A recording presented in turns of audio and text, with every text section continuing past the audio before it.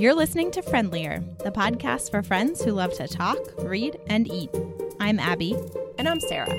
Today we're going to talk all about books and reading. But first we want to thank everyone who's been listening. We have had such a great time launching this podcast, and the response has just been great. Yes, thank you so much for downloading and listening to the show. If you want to help us out even more, you can leave a review on iTunes, which really helps other people find the show. We already have one review, and it is so nice. Thank you, especially to that listener. Yes, thank you. Okay, now let's catch up on life lately. Life lately, Thanksgiving happened this week. We went to see my in-laws and stayed with them, which was really good. Ate the famous mashed potatoes, which I Instagrammed on Turkey Day.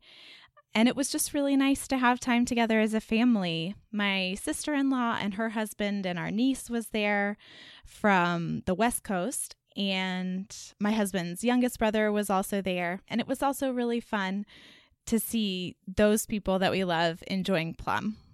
How about you, Sarah? Yeah, I feel like a lot has happened since we last podcast. And we really haven't talked other than a few texts about the podcast since then. But the last time we recorded was 2 days before Election Day. So then I was in Missouri with my family while all of that happened. And I won't go into a lot of details on my thoughts on that, but I'll just say I was feeling all the feelings that week. And it was really nice to be with family while that was happening. And then, of course, my daughter got hand, foot, and mouth while we were there. So she had hand, foot, and mouth while we were in Missouri and then passed it on to my son. So he had it the whole next week that we were home. So it has been 3 weeks since we've been able to be in preschool due to traveling, illness, and then the holiday. So before Thanksgiving, we just had a lot of together time in the house where we weren't allowed to socialize so that we wouldn't risk spreading it. But he actually felt fine. Neither of my kids had a really rough go of it. So I decided to rearrange the house, and my kids are now sharing a room.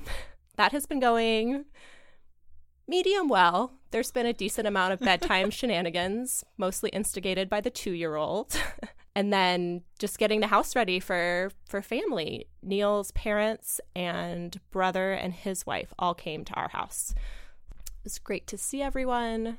We play a lot of games together, so played a decent amount of cards, ate a lot of good food, and the kids just love having family around. They get so much attention and have so many people to play games with them. They're just in heaven.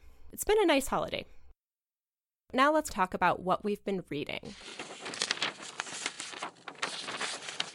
Abby, why don't you go ahead and go first? So you mentioned the election, and I have had a really hard time focusing on anything since the election, just because I've been feeling a lot of feelings and also trying to pay a lot of attention to news and sort of consciousness raising things that people are sharing via social media. But what that means is that I've had a hard time sticking with a book. But my solution to that was to pull out a comic book that I read occasionally, and it's serialized. So I think it started maybe 3 years ago, and it's just little snippets. They're actual comic books. It's not like it's a graphic novel. And I had 3 episodes that I hadn't read yet. So I pulled those out and read those. So the comic book is called Saga, and it's written by Brian K. Vaughan and illustrated by Fiona Staples. And I'm not somebody who really has ever read comic books before, but I have a good friend in Nashville who hooked me on this comic book by saying, look, Abby, there's a woman giving birth in the first book of the comic. And at that point, I was really obsessed with all things pregnancy and childbirth. And honestly, I still really like that stuff. I mean, I teach prenatal yoga. And for a while, I thought about becoming a midwife, and then I thought about becoming a doula. So anyway, he hooked me that way, and I ended up really liking it. It's sort of a sci-fi dystopian future with different races of people with horns and wings. And I know it doesn't sound exactly like something that I would read normally. I enjoy the characters and I enjoy the story. Strong female characters, and interesting familial relationships, and set in an interesting world with a backdrop of its own politics. That's just really thought-provoking. Is that something that you get at the library, or do you have to just purchase it? I don't know much about comic books. Mostly people purchase comic books. So my friend Jake, who's really into comic books, he for a long time had a regular order, a standing order at a comic book store. And so they would pull the newest issues of all the comics that he read, and they would be waiting for him in his box when he got there, and then he would buy them. And I got his copies of Saga when he was done. Okay. But Saga, they sort of write it in seasons. So every year there's a new season, and then they take a break. And they've been publishing them in volumes. Okay. So I just found out today when I was looking to see if our library had copies of Saga so that I could keep reading, because I think I'm like 10 behind or something, that they have the volumes that are published in graphic novel format. So it's all of the episodes or issues from one year all together in a book. So I'm on the wait list for the most recent one. Okay. We're going to talk a little bit more about this in the next section, but are graphic novels something that you're usually drawn to, or is this like just more specifically meeting your reading needs at this moment? Yeah, this is the only one really that I've read. I read a couple of other graphic novels, and I think it's a really powerful medium, but it's not something that I read a whole lot. Okay. It's mostly that my friend Jake got me hooked and then has been giving me these. And so nice. I was just reading them, and so I had some. And I needed them right now because I needed something that didn't require a whole lot of thought. Okay. Well, I don't know if I would call this a full-on reading slump, but I spent about a week not reading anything other than just keeping up with the news and such, and just wanting to kind of zone out in the evenings. But this last week, I picked up The High Mountains of Portugal by Jan Martel. And most people probably know him for being the author of The Life of Pi, which I read that probably near the end of our time in college. One of our friends gave it to me for Christmas one year. And I really enjoyed the book, but it wasn't one of my favorite books. But I was intrigued enough to want to pick up his latest. And I am not sure what I think. I'm about 30 pages from the end. I thought I would finish it by the time we were recording, but that did not happen. And it's set up as being 3 different stories throughout the 20th century. So the first one I think is in 1904, and then 1938, and then the current one is either 1980 or 1981, the last story. And there's elements of magical realism in the book, which I haven't read a ton of that genre, and I wasn't expecting it as I started going through. So I'm reading it, and it just seems like realistic fiction, and then all these crazy things start happening that took me by surprise. Can you tell more what magical realism is? I don't think I even know what that is. Yeah, I had to Google it right before this podcast to make sure I was using the term correctly because that is what I thought this book was, but then I wanted to be sure before I said that. I think it's also fantastical realism is another word for it, because I think that's actually what I Googled, and then it said another name for it was magical realism.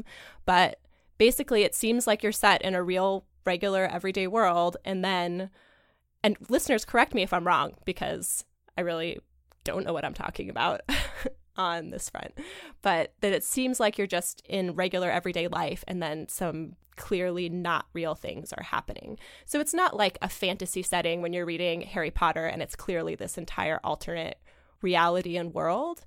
It really took me by surprise when I was reading it, just things that are clearly not real. We actually almost picked this for the book club that Abby and I are both in. We almost picked this book to read. And I'm sort of glad we didn't, because I'm not in love with the book, but I sort of wish we did, because I would have been really interested to discuss it with other people. And I think there's a lot to unpack. And when I finish, I think I'm going to want to read a few reviews and just try and process it a little bit more. And listeners, if you've read this book or other sort of, magical realism or fantastical realism genre novels, maybe weigh in on Instagram or by email so that Sarah can have some maybe closure and understanding around this read. Yeah, that would be great. And I will say the thing that I love the most about both this book and The Life of Pi is the way that he talks about religion, and he just has some really beautiful language around it and a different way of approaching it. And I remember that being my favorite part of The Life of Pi was the part that was actually set in India before the whole boat escapade happened. And that's what I remember from that book. I don't actually remember most of it, but there's a few paragraphs or pages at the beginning talking about religion that's really stuck with me. And I would say same in this book so far. So that's what I'm reading. I don't know if I recommend it or not, but there you have it. Oh, I definitely recommend Saga. Well, that's perfect because what we're actually talking about this whole episode is reading. So we figured we'd go a little bit more in depth about what we like to read, when we read, where we get our books, our reading history, all that sort of stuff. So let's get into it. Abby, what kind of books do you like to read, usually read, avoid reading at all costs? I don't know that I avoid. Well, I do avoid like hardcore historical books. Not a huge fan of straight up history, but that's probably it. I mean, I certainly have things that I would choose over others, but that's probably it. And I like both fiction and nonfiction. Mm-hmm. I especially love a really good narrative nonfiction book. And I think a subcategory of that would be memoir. I really love memoir as a genre, but I also really love fiction. And I really love young adult fantasy fiction and young adult historical fiction. What about you, Sarah? I also read fiction and nonfiction. I would say I'm about 50-50.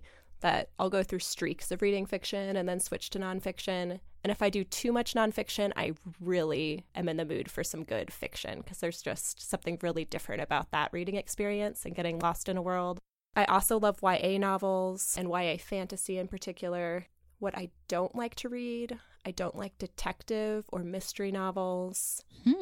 I also don't like things that are too suspenseful in a scary sort of way. I really love depressing books, is what my sister would say. When we were growing up and we went on this 3-week road trip pretty much every summer to various locations, but it was almost always 3 weeks. So I would bring a ton of books with me. My sister would not. And then she would want me to entertain her. And I would say, no, I'm reading. And so then she'd want to read the books that I brought. And she would complain that they were all too depressing. When you say depressing, what do you mean? Maybe give a for instance.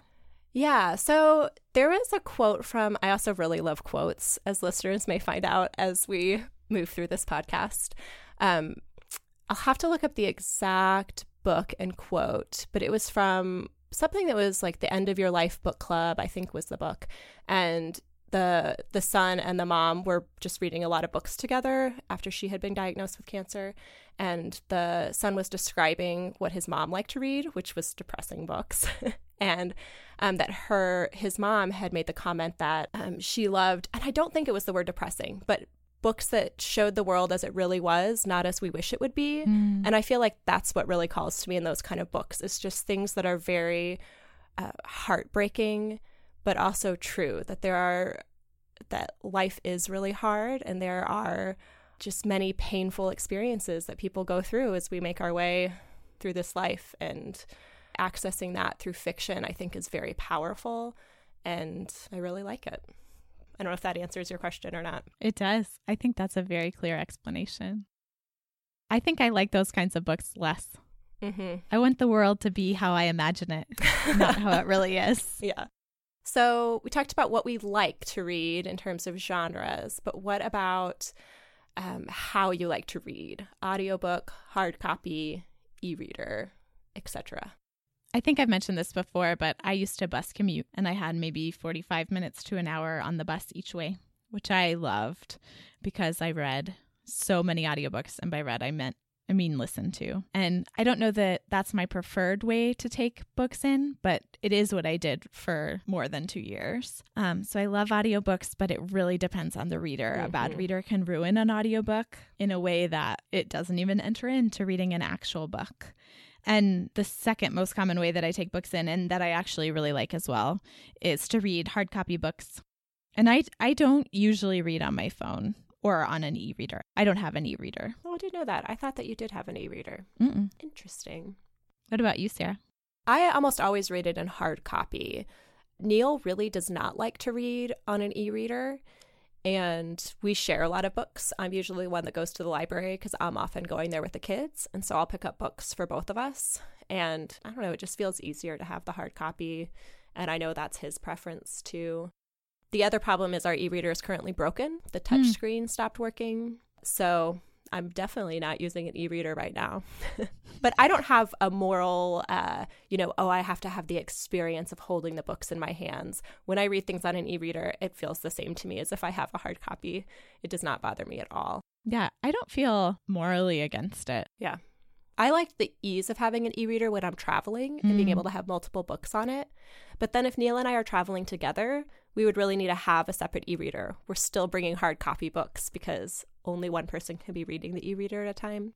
I love that you guys share books. Yeah. Andrew and I don't really do that. Well, we do in some cases, but not as much. I love when we both read the same book because we can discuss it, which happens pretty often because basically I read a lot of stuff that he doesn't read because not everything that I like to read, he likes to read. But there's very little that he reads that I don't, since I'm the one in charge of procuring books for us. Mm-hmm. But it can also be frustrating because he doesn't seek out his own book. So a lot of times if I don't have haven't picked up something he wants to read, then he's not really wanting to read in the evening. He's wanting to watch a show together or play a game together. So sometimes I wish that he would seek out his own books as well so that I wasn't fully responsible for his reading life.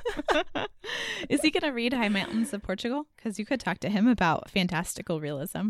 That is true. I could. I'm not sure if he's going to read that one or not. He's been working on some unfun bureaucracy stuff related to his job in the evenings. So he's actually been trying not to start a book because when he starts a book, he gets really into it and pushes aside all other responsibilities to finish it.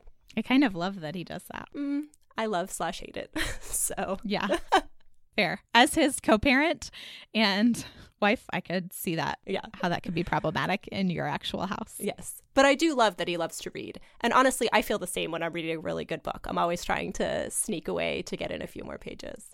So how do you access your books? Do you get them from the library? Do you buy books, borrow them from friends? I used to buy a lot of books, but I went through sort of maybe a growth process around having stuff where I felt like I wanted to have a lot of books and it felt comforting to me to have a lot. And I like to have ones that I might read in the future. But then we moved from an 1,800 square foot house to an 800 square foot house. And, it just didn't make sense to A, move all those books, and B, keep all of them because I couldn't only be reading one or maybe two at a time. And so what is the point of having that many around? Plus, we have an awesome library here. And so it really doesn't make sense to buy very much. And sometimes my instinct is still to buy. For instance, I was looking up holiday board books for Plum. Mm-hmm. And I was like, oh, we should totally get her this book and this book and this book. And then I was like, you know what? I bet the library has all these. And they did. And I picked up 3 of them right before we started recording. So I try and get most of them from the library. And I also do the digital downloads from the library. So that's where most of my audiobooks are coming from, is through the Overdrive app, getting the MP3 audiobooks that you can keep for like 1 to 3 weeks. So most of mine are coming from the library. How about you, Sarah? Yeah, same. I am the child of 2 librarians. My parents met in library school. So we did grow up with a decent amount of books in the house, but I don't remember a lot of new ones coming in. I feel like my parents just had a lot of books and then they just stayed the same because they're both big advocates of utilizing the library. That makes sense. I'm also not a huge rereader, so even if I love a book, I'm often not planning to go back and read it. Or if I am, I just go to the library and check it out again. So I have also simplified a lot of our belongings, and part of that was going through books. And now we have a single shelf of books, not like a whole bookshelf, but an actual just single shelf that's not even all the way full. Ooh, so impressive. But yeah, I just kind of came to the point where it felt like I was having them to show that we had books, even though I wasn't utilizing them. Right. And I am a reader regardless of how many books I have in my house. So yeah, we pretty much always use the library. Do you ever find it worth it to buy books now? And if so, like, what is your standard for purchasing a book? I rarely buy books unless I can't get them from the library and ask the library to buy them, and the library says, no, I'm sorry, we can't buy them. So that happened for a poetry collection that I'm supposed to be reading for a book club that I'm in, and so I'm going to have to buy that one. Yeah. But I'll probably pass it along after. I had a lot of parenting and birth books related to sort of the transitions in my life over the last year, and I have pared those down significantly. I bought a lot of books during my 2 yoga teacher trainings. So my original one, which was just sort of general yoga, and then my prenatal yoga teacher training, I bought those books too. And some of them I still have to refer to, but I've gotten rid of a lot of those already. Yeah. So I seldom buy books. Most of the books that I've bought recently have been the new Harry Potter play. Mm-hmm. I bought that because I thought that I would want to have it to sort of complete our Harry Potter collection. And just bought Andrew a book that he wanted because he's the opposite of me in terms of reading and likes to read epic, huge fantasy fiction adult novels. And he reads them so slowly that the last one we had from the library, we had to ask for an exception to be able to renew it a 5th time because they only let you renew it 4 times. So we just went ahead and bought him the next one in the series. Yeah. Because they're like over 1,000 pages long, and he goes away from it and comes back over a long period of time. So that's a book that we bought recently. Yeah. What about you? As I said, we don't own very many books. The ones that I have really wanted to hold on to are the Harry Potter books. So that's probably half of our current collection and is actually in the possession of one of my friends right now who has not read Harry Potter. So I mailed them to her and she's had them for a year and still hasn't read them. Oh, you mentioned this to me, actually. But yeah, I don't know. It's hard for me to imagine wanting to own any new books now. There just aren't very many things that I want to turn to that I can't wait a few days to get from the library. But also with book clubs, if I have to get one and it's not available, that would be the main reason why I would purchase one. And then I would donate it or give it to one of the little free libraries in our neighborhood. So let's talk about how we read. Both, when do you find the time to read? And are you usually reading one book, multiple books? Just how does reading look in your day-to-day life? I'm usually reading one book at a time, with the exception of sometimes, like when we were sleep training Plum, I was reading a sleep training book sort of here and there and continuing to read things that were more entertaining the rest of the time. But mostly it's one at a time. And I read while the baby is playing, and I usually read before bed at night. I go back and forth between reading one book and reading multiple books. So I would say I am often reading multiple books, but not always. Especially if I am wanting to do nonfiction and fiction at the same time, that I'll just be in the mood for something different, and I like having options. I usually read, it's been changing a lot as my kids' schedules have been changing, and there seems to be less and less open time during the day to really sit down and read. But often when E wakes up early, I'll get in some reading time while she's playing independently or eating her breakfast. And then during rest time, if I'm in the middle of a good book, I'm usually trying to read then, and off and on in the evening too. So every night I don't want to read, but I'd say I do most nights. So we are both in multiple book clubs. Do you want to talk about the book clubs that you're in? Yes. So I have a friend who invited me to a virtual book club, and that's the one that I've been in for the longest amount of time. And we meet quarterly on Google Hangouts. And that book club existed before I joined. And it's just maybe 6 women. So we rotate picking, and whoever's picking sends out 2 choices, and then everybody else votes on them. And we mostly plan things actually through a private Facebook group, including the meetings. And we're all in different places. We read a combination of fiction and nonfiction, and that's the book that I'm going to have to buy the poetry collection for. Okay. Or that's the book club. And then, Sarah, you and I share a book club. Yes. Which we founded together in that exact model. So I basically copied that idea, and we invited mostly people we knew from college, but then also our friend, who's your friend from growing up. Yep. And then I don't have a in-person book club right now. I had one in Nashville that is still going in sort of a different iteration. I'm not sure they read books anymore, but they definitely still hang out. And I have talked about starting one here. And it even went so far as to send out a poll to people to see if they were interested and to see what time they could meet. And we couldn't find a time where everyone could meet. So that's on hold right now. Okay. What about your book club, Sarah? Yeah, well, the first book club I ever participated in was in Austin. So one of our friends from college, her family is from Austin, and her sister invited me to be in a book club there. And it was great. I was the only person with children at that time, and so it was really nice to just get out in the evening, talk about books, eat really good food. All of them were wonderful cooks, and just have something very different from my day-to-day life. And I'd say that it really hooked me on book clubs, partly because I got to read things I would just never read otherwise. And I'd say that's my favorite part of both the book clubs I'm in right now, that I like lots of different kinds of books, but I'm going to seek out certain books on my own.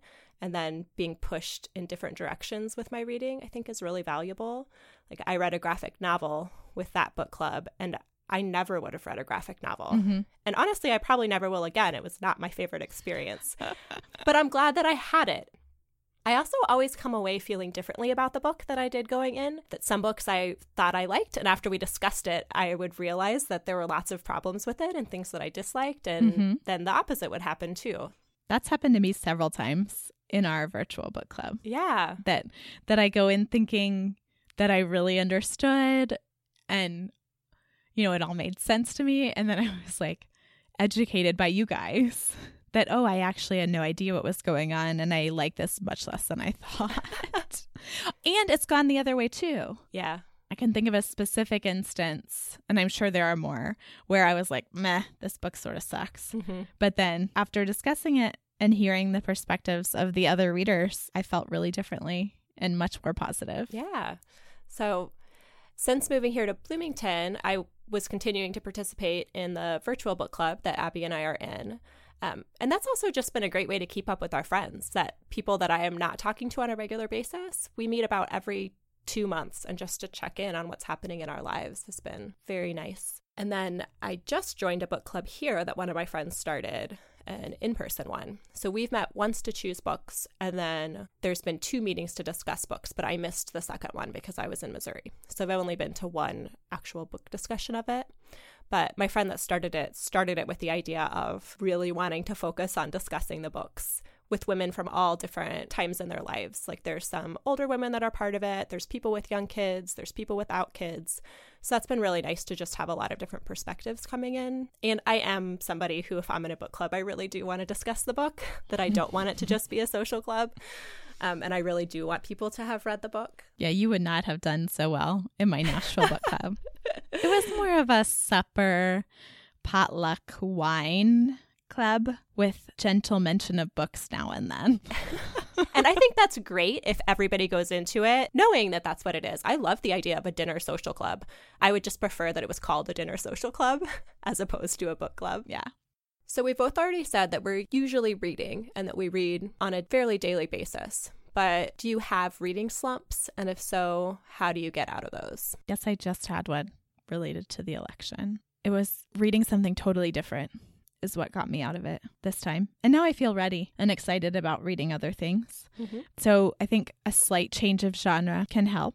Another thing that really helps for me in reading slumps is rereading. And you said you don't reread a lot. Yeah. But I reread a lot and have books that I go back to over and over and over again. And that can really help me with a reading slump. Yeah.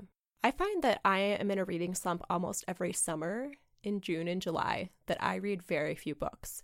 So I track what I read on Goodreads, largely because I forget what I read if I don't put it down, that I know that I've read a lot of books, but when somebody will ask me what I've been reading lately, I come up with a complete blank. So I've really enjoyed it for just tracking it. But I have noticed for the past several years that June and July are very sparse for any reading material for me. Interesting. I think that might be because I've moved the last few years in June and July, and that dealing with all of the moving, all I want to do in the evening is just zone out and watch a TV show, as opposed to picking up a book, that feels like more effort to me, or that I just don't have the mental space to do it. I find that what helps me is going into something that's very engaging from the start. So I read a decent amount of contemporary fiction, some of which is depressing, and just slower going reading, and that is not something that will help me get out of a reading slump. That will make me not want to read at all. But getting some really good YA fiction, I find that really helps me get into it, or just something fantasy, something that's a completely different world that I can get sucked into. Nice. Yeah. I also find that if I have a large stack, that makes me want to read more. So if I have a single book from the library, I'm more likely to not read it. Where if I have a lot, I'm just getting really excited about it because I'll see the next book and that I want to get to that one. So I'm reading whatever I am faster, or just wanting to pick up books more often. I think that I am the opposite of that. Ooh, interesting. I think that I do better just having one at a time. And like when I see a huge stack, I'm like, oh, there's no way I'm making it through all of these before they're due. So I'm just like, might as well just crush candy on my phone or something like that instead of reading. Yeah, it's a demotivator to me. Sarah, I have a question that is not in our outline, but are you someone who has to finish books? So when you start them, you have to finish it? In general, I would say yes. And I definitely agree with the philosophy of there are so many good books in the world. Why would you waste your time on one that is not something that you're enjoying? But usually I want to give a book a few chapters just to get into it, because a lot of books I think are slower to start and just take longer to get into. And then once I'm a chunk of the way through, I feel really committed to it. So it's hard for me to stop. I think that's what happened with the High Mountains of Portugal, that I wasn't loving it. But at a certain point, I was like, well, I'm already 100 pages in. Might as well finish. So I would say that I am a book finisher, even though in theory, I think it would be good for me to just stop and pick up another book. How about you? Nope. Put it down. If it hasn't engaged me in the first chapter, forget about it. Not going to read it unless it's for book club. And then I'll usually give it more time. But I've also not read a lot of book club books because I felt like, quit wasting my time. Bored out of my skull. Not entertaining. Don't want to read it. Yeah. Now we're going to talk about our favorites. So let's start with our favorite author or authors. So for me, that would be Barbara Kingsolver. The first book of hers I read was The Poisonwood Bible, and I really loved it at the time. I love things that talk about religion. I love things that are set in a different country or time or place. And her writing is just beautiful. Whenever I'm reading a Barbara Kingsolver book, I feel like I am just soaking in the language and not wanting to read too quickly. I would say my favorite reading experiences are with her. I loved The Bean Trees by her. Animal Vegetable Miracle is really what got me into the local food movement and learning more about where my food comes from. And I also think The Lacuna, I know I said I don't reread a lot, but that's one that I'd like to go back and read now, especially in light of the election and what's happened. I think there's a lot of things that are very fitting to our time. There's a lot there. Yeah. For sure. How about you? Do you have a favorite author? I also really love Barbara Kingsolver, but I've never read The Poisonwood Bible. I should probably get that and read it. Yeah. But my favorite of hers is The Bean Trees. And I also love Prodigal Summer. Yes. And another author that I really love, which relates to books that we find comforting.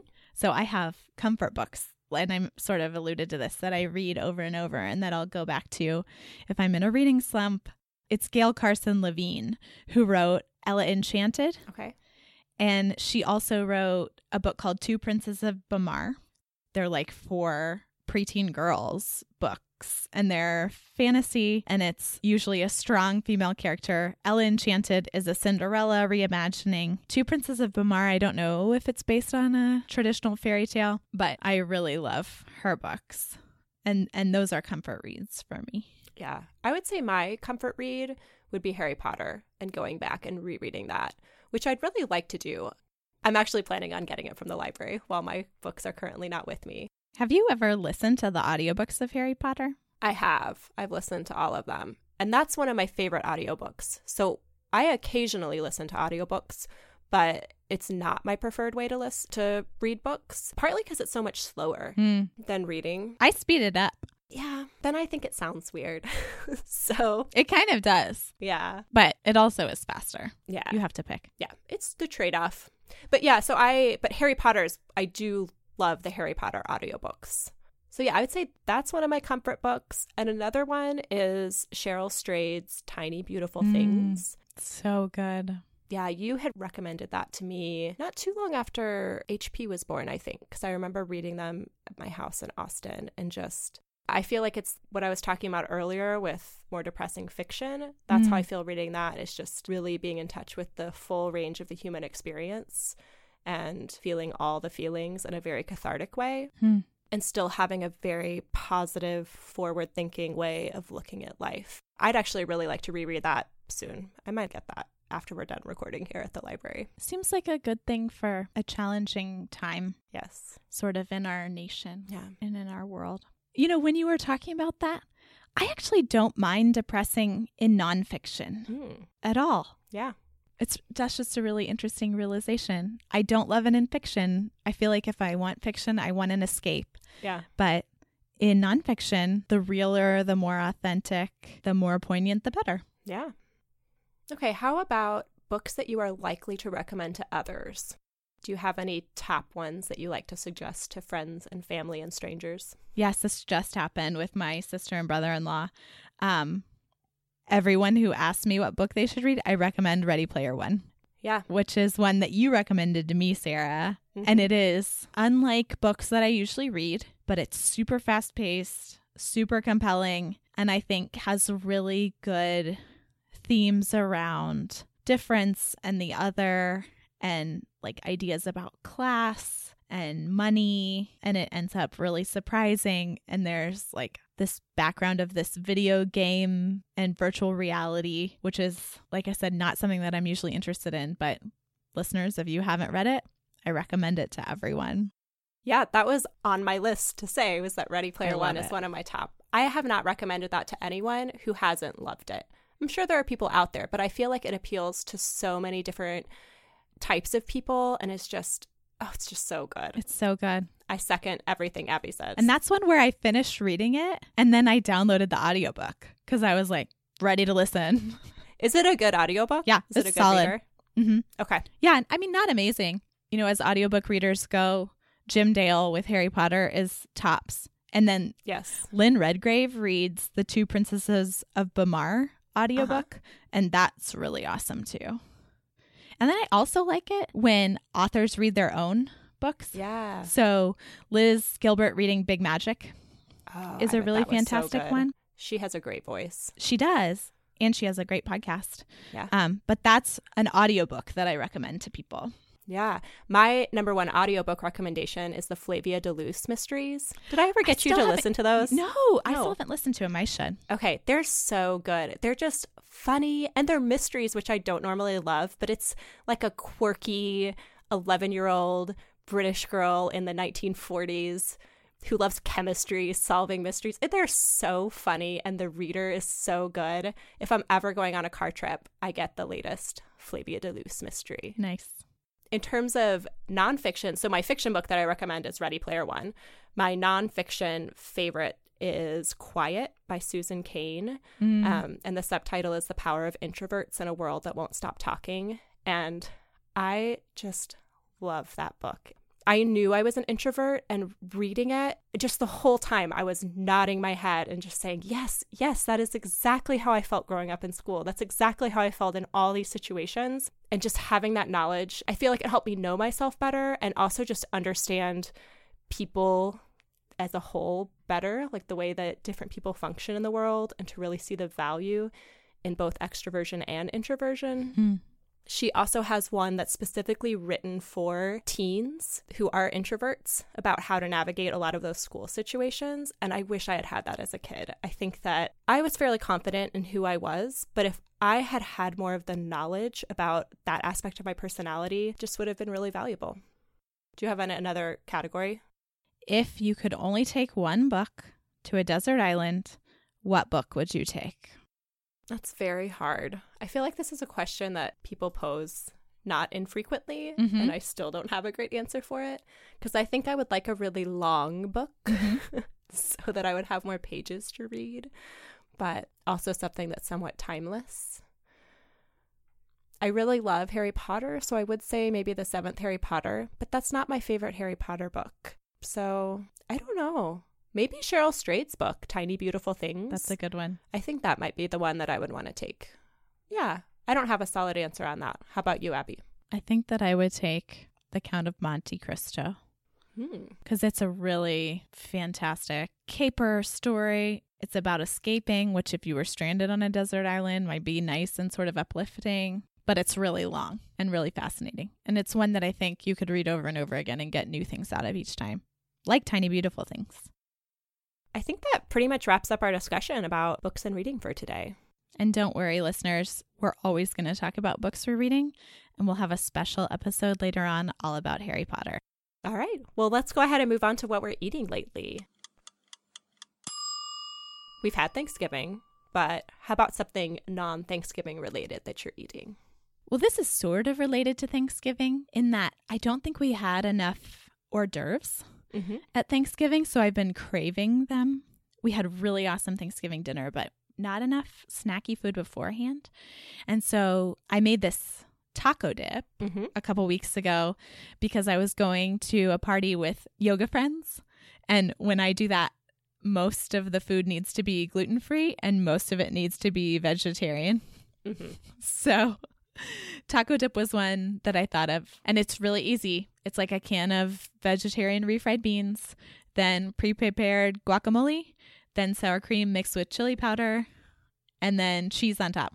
And you can put olives or corn or something on top if you want, and then just eat it with chips, and it's delicious. Yeah. I went through a phase where I was eating taco dip almost every day for lunch, that I would just make a little plate of that, almost exactly as you're describing. Yum. No guacamole, but the other stuff. And I've gotten out of it. It sounds really good again right now. Maybe I should get back into that. I highly recommend it.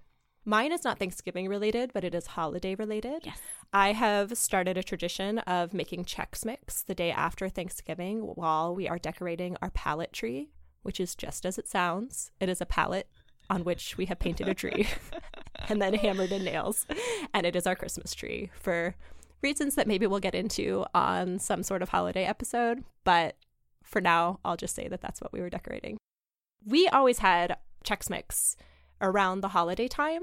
Usually in my family, it was closer to actual Christmas. I have a lot of memories of eating a bowl of Chex Mix for breakfast on Christmas morning while waiting for everybody else to get up so we could open stockings, because real Christmas breakfast didn't start until after the stockings had been opened. So I think I'll make it again around Christmas time so I can have my Chex Mix Christmas breakfast. Yum. But it's been great. My kids love it. And I don't like it with pretzels and peanuts. I just like the cereal. So that's how I make it, just with the cereal. So what sort of seasonings are in there? It's butter and then Worcestershire. Is that how you say it? Worcestershire sauce? Worcestershire sauce? I mean, you can say Worcestershire or you can't say it if you're me. But I think how people who live in the town called that, pronounce it, is Worcester. Oh, or Worcester. Yeah, I think that's something that I have probably always been mispronouncing. Anyway, you add that and seasoned salt. So it's very simple. You just melt butter, add those two things, pour it on the Chex, bake in the oven for about an hour and a half at 250, stirring every 15 minutes. So really low. And the stirring keeps it from burning. Yes, that's why. And then every time you can pull out some and eat it every 15 minutes to check on how it's doing. Yeah, because you don't want anyone to get poisoned. Obviously. And my kids really love it. HP calls it Chex-Mex, like Tex-Mex, only with Chex. I love it. So, and it's already gone. We made a giant batch on Friday, and it was gone yesterday, which was Saturday. So it lasted maybe just over 24 hours. What Chex do you put in there? Is it rice Chex and wheat Chex? And corn Chex. All the Chex. Yeah, this time because Neil's sister-in-law is gluten-free, I just did the corn and the rice Chex so that she would be able to eat some if she wanted to. But I normally also put it in wheat Chex. That's all for this episode of Friendlier. It's been great talking with you, Abby, and with all of you listeners. If you'd like to join in the conversation or offer suggestions for future topics, you can find us online at friendlierpodcast.com, on Instagram at friendlierpodcast, or you can email us, friendlierpodcast@gmail.com. Until next time, may your books be engaging, your food delicious, and your conversations friendly.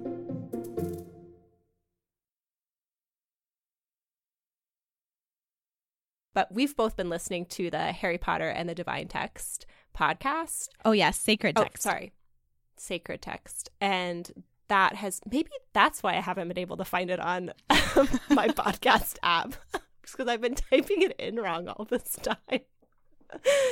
Thank you, Abby. I'm sorry. I should have said something sooner, but then it was like you had called it that so many times that I was like, I should have been like, you know, the first time, do you mean Sacred Text? Yeah, I think that is why I have not been able to find it